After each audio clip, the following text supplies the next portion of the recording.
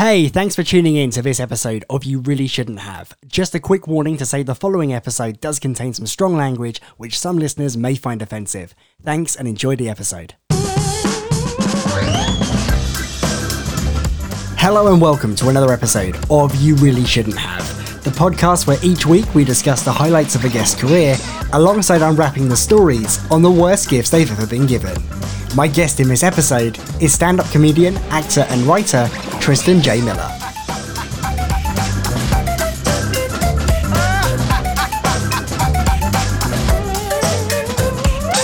Tristan, thanks so much for joining me today on the show. Thank you for having me on the show. Not a problem. Now, you started your career in stage and screen off at quite a young age. I'm interested to hear how it all started. Basically, what had happened was this. Number one, we were always I was homeschooled, so we were always very creative and we would put on little plays and stuff for my family. So that was always kind of there, the impetus. But my older sibling joined a theater troupe, and then I saw a show they were in and I saw how much fun they were having. And it was all this kind of commedia dell'arte stuff with masks, and it was pretty goofy. And I was like, oh, that looks like just heaps of fun. And so that was kind of how I started. And I joined that theater troupe and did that for about a year. And then didn't do anything, didn't do any acting for about a year. This was when I was about 14, 15. Okay. And then there was an audition at the local community theater where I'd done the theater troupe for Charlotte's Web. And they were holding auditions, and my mom and my sibling pushed me towards auditioning. And I was like, well, what part is there in that for me? What would I possibly do? And they both looked at each other. They looked at me and Templeton the Rat. And I was like, I suppose you are right. And I did get Templeton the Rat, and that was really fun. And that's kind of how I started. When was the transition then to more on-screen work? How did that come about? I always loved movies, and I always loved, we'd put little skits together in high school and stuff like that. But I went to the New York Conservatory for Dramatic Arts when I was about, 18 to 20. And that was out here in New York, which I'm not originally from here. I grew up in Minnesota, and and so that was a heck of a transition. Gosh, wow. It was just, oh boy. So that was a school that was primarily film and television based. So the first year was just normal acting, based in this technique called Meisner, which is he was one of the chief pioneers of naturalistic acting. Uh-huh.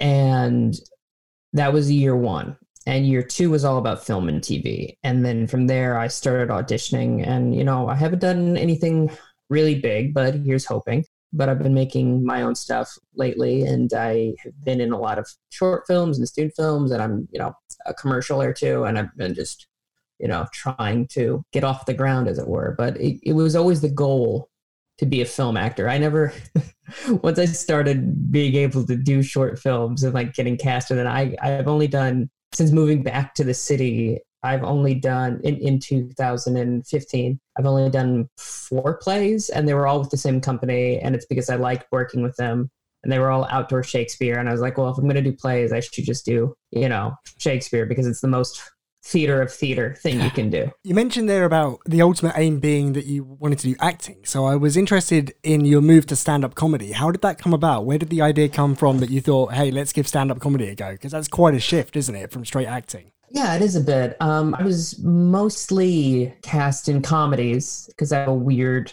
chaotic energy that is either very scary, I think, for people, or very goofy, depending on what role I'm in. But I'd always loved stand-up, and I always wanted to try it. And I tried it a couple of times when I was 20 to I just absolutely was terrible. It was just the worst. I remember after my first open mic that I did, someone came up to me and was like, that was very interesting conceptually.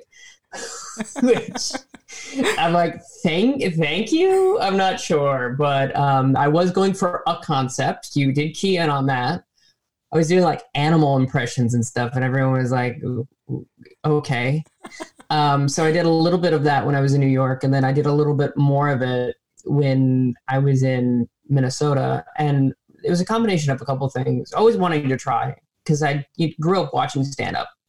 And I haven't really realized how much I'd watched until recently, because once again, being homeschooled, I had afternoons free, and Comedy Central would play all their specials from like 11 to 3, and I would just sit and watch special after special after special, and I would just like absorb it. So there was always that impetus, that desire to make people laugh. And I grew up making my mom laugh a lot with like funny characters and voices, and and my older siblings are pretty funny too. So like that was always around. But I tried a little bit in Minnesota, and they were doing these cabaret nights where you got 15 minutes a set, and people would use it for songs or they use it for monologues. And so me being who I am, is I did 3 of those shows in a row. And so I had like 45 minutes of material. I was like, I think I'm good at this. And then I came out here and I was not good at this. But the stuff I was talking about was just like movies I liked and impressions and characters. And then around 2000, I guess must have been 15, I got an official diagnosis of having bipolar disorder. And in order to kind of come to grips with that, I used stand-up as a huge outlet for me to be able to talk about how that made me feel, and also to make light of it in a way that made me feel better about it. It's that old adage of like, if you can laugh at something, it makes it less frightening. Have you got any stories of strange or memorable heckles from audience members? Two come to mind. One was recently, I was doing a Zoom show, and it was for a birthday. And this woman stopped the show we were doing, like during my set. It was an improv show, so it was a little like more okay. But she picked up her kid and was like, my kid wants to say happy birthday to the person whose birthday it was.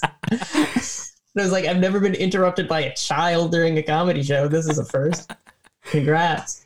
But I do remember, I have a hard time dealing with hecklers, not because like I try to just kind of be affable about it. And like, I've only been heckled at comedy clubs. I've never been heckled in a bar, because like, if the person isn't interested in watching the show in a bar, they're just like gonna go to the other side of it. Sure. Which is honestly preferable. But like, I was doing a set at Broadway Comedy Club, and I had done some material about being from Minnesota. And then I also grew up in South Dakota. And so I started doing a different bit about that. And someone, this Irish woman, this young Irish woman, was like, I thought you were from Minnesota. I was like, it's not worth explaining where I lived for this bit to work. But just, can you be quiet? And the thing I wanted to say is like, who's not giving you attention in your life right now that you need to bother me? And it is one of those things of like, when dealing with a heckler, my fear is always that like, I'm going to go, yeah, well, what's your relationship with your father like? I'm going to immediately try to sense, and I'm generally pretty good at sensing why people are insecure and trying to find that and like attack them. Because I know if I were to do that, I would get upset at myself and probably start crying. And then like, it's like, is this motherfucker crying on stage right now? Which admittedly would be a great internet video. I'd probably go viral. It's like, comedian destroys heckler, then weeps. Like, I think you definitely go viral with that. Oh yeah. With the Zoom shows you've been doing recently with the lockdown, have you found that difficult to connect with the audience with them not being in the same room, so to speak? Absolutely. I've only done like 2 or 3 of them. I did an Instagram live one, and then like Instagram was even weirder because like people are in the chat and they're like reacting to you, which is great. But like, it's clearly not the same. And then with the Zoom shows, it's like, it's a lot of people are on mute. And so like you get no reaction. And also, since it's like a call, a lot of people are more talkative, willing to interrupt the show because it's a lot less formal. So those aspects have been difficult. But all the shows I've done have been like super fun, and they've all been put together by a great comedian friend of mine, Brittany Brave. And she puts together a good lineup, and all the comics have been great. But like, it's been really funny. There's always a group chat, so people like know who's on the show and like where to connect and like talk before the show. And what's always been funny is the comedians, and maybe I shouldn't say this, but like all the comedians are texting during the show and being like, oh, this audience member, or like, oh, what did you think about this joke that I did? And like, it's like chatting in the green room, only it's online. It's very weird. It's a very surreal experience, but it's been more or less enjoyable. And it's like one of those things of like, I can't get too mad because I'm also at home. The ideal is to perform comedy from one's own house, because then like, oh my gosh, you don't have to, like, in the way it works in New York. I don't know how it works in, the United Kingdom or, other countries. But like with New York scene, there's different boroughs. And so each borough has its own scene. And so a lot of the times you're going from Manhattan to Brooklyn to Queens, back to Manhattan to do sets all in one night. And so to have the exact opposite of that, where I can like do comedy in my pajamas, that's amazing. What a gift. How many shows do you tend to do then in one night normally when you're performing across New York? On average, I'd say about 2. But what I much prefer having one show at like close to every night if I can swing it, rather than several shows, because you get burnt out. I know comics that do, like a buddy of mine, Gianmarco Ceresi, who's hysterical. He has done like, I've seen that he's posted, like, he's done like 7 shows in one night. And some of them were at like the same comedy club, just at different times. Oh, wow. So he'd start at one comedy club, go to a different venue, go back to that comedy club, do 2 sets there, go back to a different place, go back to that comedy club, because he's a host at that comedy club. And so he's like hosting the shows and he has to be there, and they're paid spots. So he's like grateful and like, but like that sounds so stressful to me. But I remember I did like 4 one night and like my head almost exploded. I just like the situation in New York with the train system, and I get so stressed that I put off leaving, so I create the problem for myself.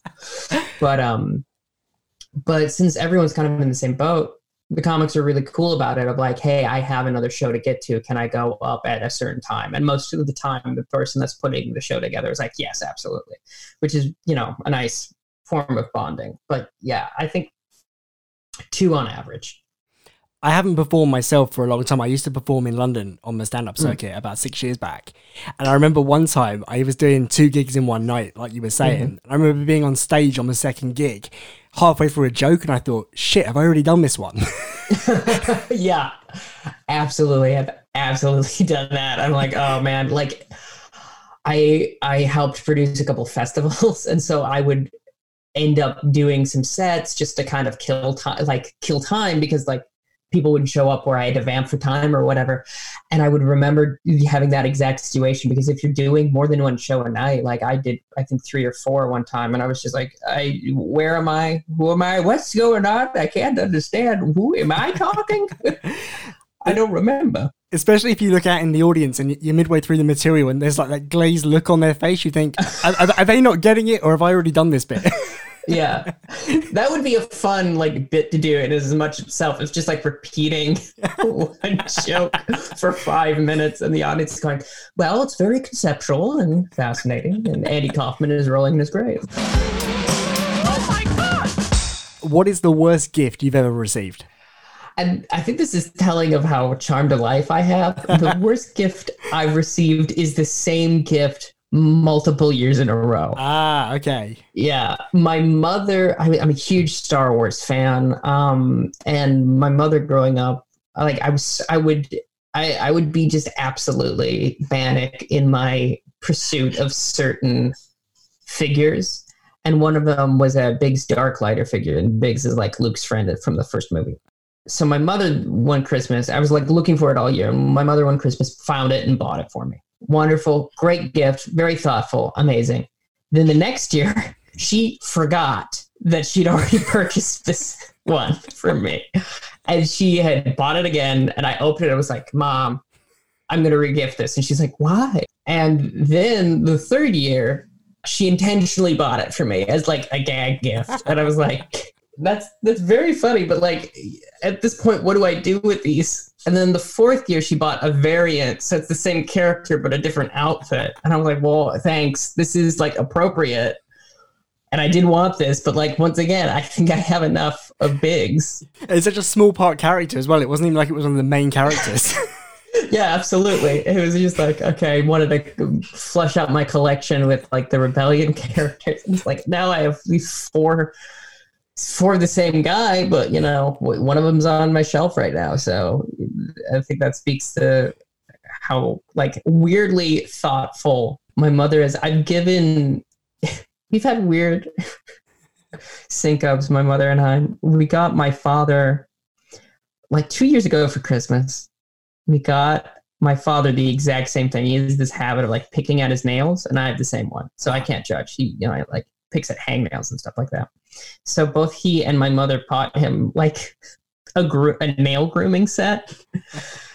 And in my mother's face, because he opened mine first, and she astral projected. She just like got so mad in her own mind. And then I gotten him, he was complaining about his cell phone battery. So I got him, you know, an external cell phone battery. And then he opened that one before the second gift from my mom, and she had bought him a new phone. Oh no. So like we were both like very thoughtful, but like had different solutions. And I was like, well, this kind of renders mine moot. But happy Christmas. Growing up, my grandmother, and I have this habit now of like, but I don't wait for Christmas.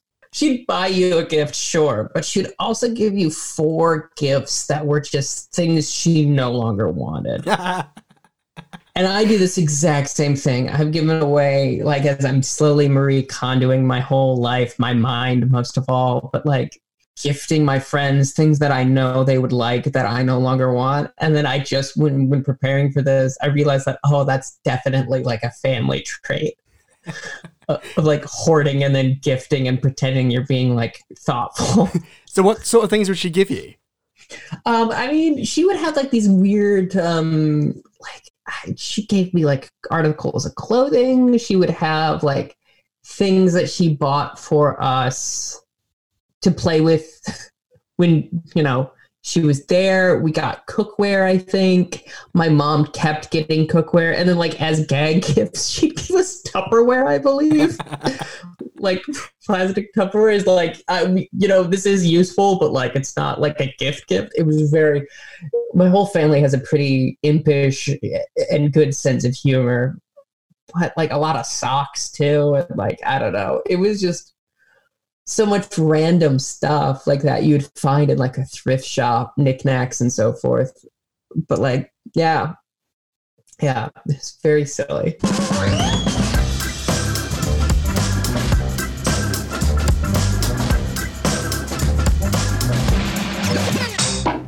You touched on your mental health earlier in the interview, and your most recent solo show, Manic Impressive, deals with the subject of mental health, and indeed your own experience with mental health. Have you found writing and performing that show to be a useful experience? And how has that show been received by the wider audience you perform to? Yes, absolutely. It was very helpful. It's very cathartic every time, because my whole kind of theory behind it is if you can laugh with someone, they're more human. So it makes the whole stigma of mental illness a little, you know, it lessens it, because you get to see someone, you know, you get to relate to someone, because laughter, when done right, is an act of empathy, because you're kind of, you know, you're joking with someone rather than at someone per se. Yeah. But the show for me is very cathartic, because, you know, I get to, because I think the main reason I really go for stand-up is I have this hyperactive mind, and when you're on stage and it's just you can kind of like go anywhere you want. I always like, it's about a 45-minute show on its own, and then I always end up ad-libbing about like 10 more minutes of material, and you're kind of allowed to explore whatever you want in that moment with stand-up. And I really love that. And that's really cathartic for me, because I keep a lot of things inside on my day-to-day, because there's just so much going on in my mind. It's pretty chaotic. And to be able to, for, you know, 45 to 60 minutes, just like kind of let loose is really, it's a huge sense of relief. It's absolutely wonderful. And the audiences have more or less been incredibly, you know, receptive to it. There was one time when I was still workshopping the show, someone did come up to me afterwards And she was like, I think you're very funny. I was like, thank you so much. But okay.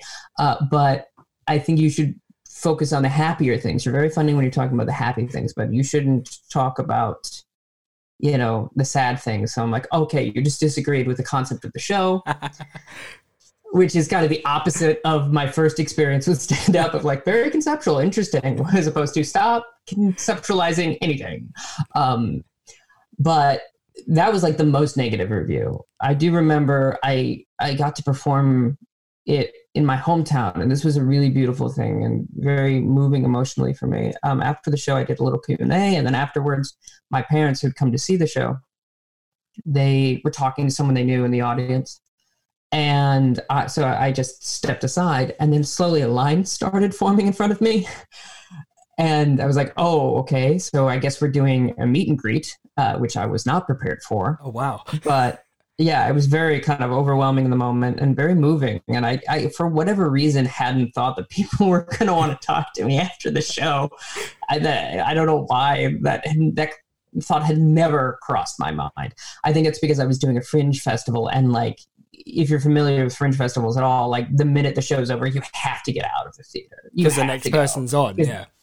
Yeah, because the next show's going to be in like 5 minutes. So I'd been doing that, and so I think that was kind of in my mind. But yeah, and then someone came up to me, and they were like, I recently got diagnosed. My doctors want me to try therapy. I was really scared, but hearing about, you talk about it today, I'm going to try. And me being a comedian, my first thought was like, yeah, but did you think the show was funny? And that's what's wrong with me. But that was actually incredibly moving. And to know that you can make an impact on people using, lightness and humor, it is absolutely wonderful. And I'm really grateful that I got to do that run of the show last summer. It was just one of the best times in my life. How many shows did you do in total? Oh gosh, I think 6 over the course of 9 days. Uh-huh. The Minnesota Fringe Festival isn't as intense as, like, say, Edinburgh, which, goes on for a month and you're performing every day. So I think I got 4 or 5 shows, and then I booked another one in my hometown. And doing it over and over again was so lovely. And, I was traveling by myself, and kind of getting that alone time was also really nice. I know you produce a few podcasts yourself. Tell us a bit about those. Oh, sure. And not to be, I was going to say nationalist, but that means something else. Not to presume anything on your end of the thing, but one of the podcasts I do is we're currently reviewing the BBC Poirot series, and we review all sorts of different, mystery media, whether it be books or movies. We did like Knives Out and Clue, the movie, as well, and those have always been really fun. And that comes out every Monday. It's called the Amateur Detective Club. It's been really a blast, and specifically Poirot is like one of my favorite all-time literary characters. I just love the little man. The little egg-shaped head man. And so that has been very nice to do. But the other one is about mental health. It's an interview podcast discussing the correlation between mental health and the artistic temperament. Because there's a lot of talk of do you have to be traumatized or ill in some way to make art? And I think there's a lot of interesting conversations to be had about why that might be the case, essentially. And that's called Positive and Negative. Obviously, with the current global situation with the coronavirus, I imagine what's next for you is probably a little bit different to what it would normally be. What does the rest of the year look like for you? Well, I'll continue to produce the podcasts I make. That's been kind of a godsend of having already started podcasts and being able to just kind of amp up what I was doing has been really wonderful, because I know a bunch of comedians that have started it and are getting used to it. So I'll continue doing those. And then I have a few short films that I want to shoot, and I am going to move on those as soon as I can. they're all pretty simple. So I hope that like I'll be able to shoot them pretty quickly once this whole thing calms down a little bit more. And then the tour that I'm trying to like, we'll see if any of the venues are open across the country. Fingers crossed. Yeah, absolutely. I wanted to, that same friend of mine, Brittany Brave, she and I were going to go, okay, we're going to start a bar show and we're going to maybe start an improv troupe. But I'm like, I do still want to do that. We'll see if we're going to be able to. My only real concern is like with live performance, like where is that going to go? Because are we going to just have fewer seats but bigger theaters? You know, everyone's 6 feet apart. So you can have a 5-person audience, but they're all dispersed. Yeah, one person per row. Exactly. Which, you know, the Midwestern American in me is like, that's how it should be.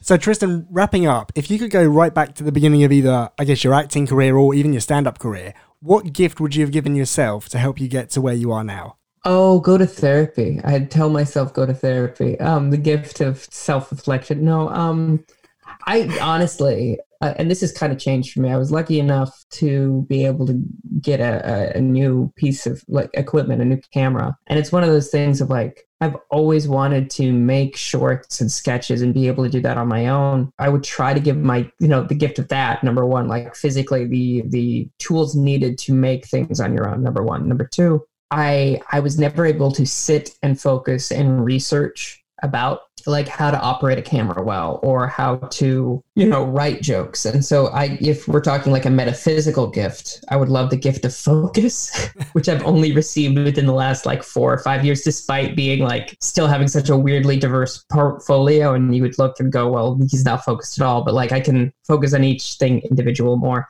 successfully. And I wish I'd been able to come by that a little earlier on. And finally, where can people find out more about you and what you do? Ooh, I love this part. This is my favorite part because I get to mention, number one, I have a website, www.tristanjmiller.com. All updates, all that stuff. I have a mailing list available for you to sign up there.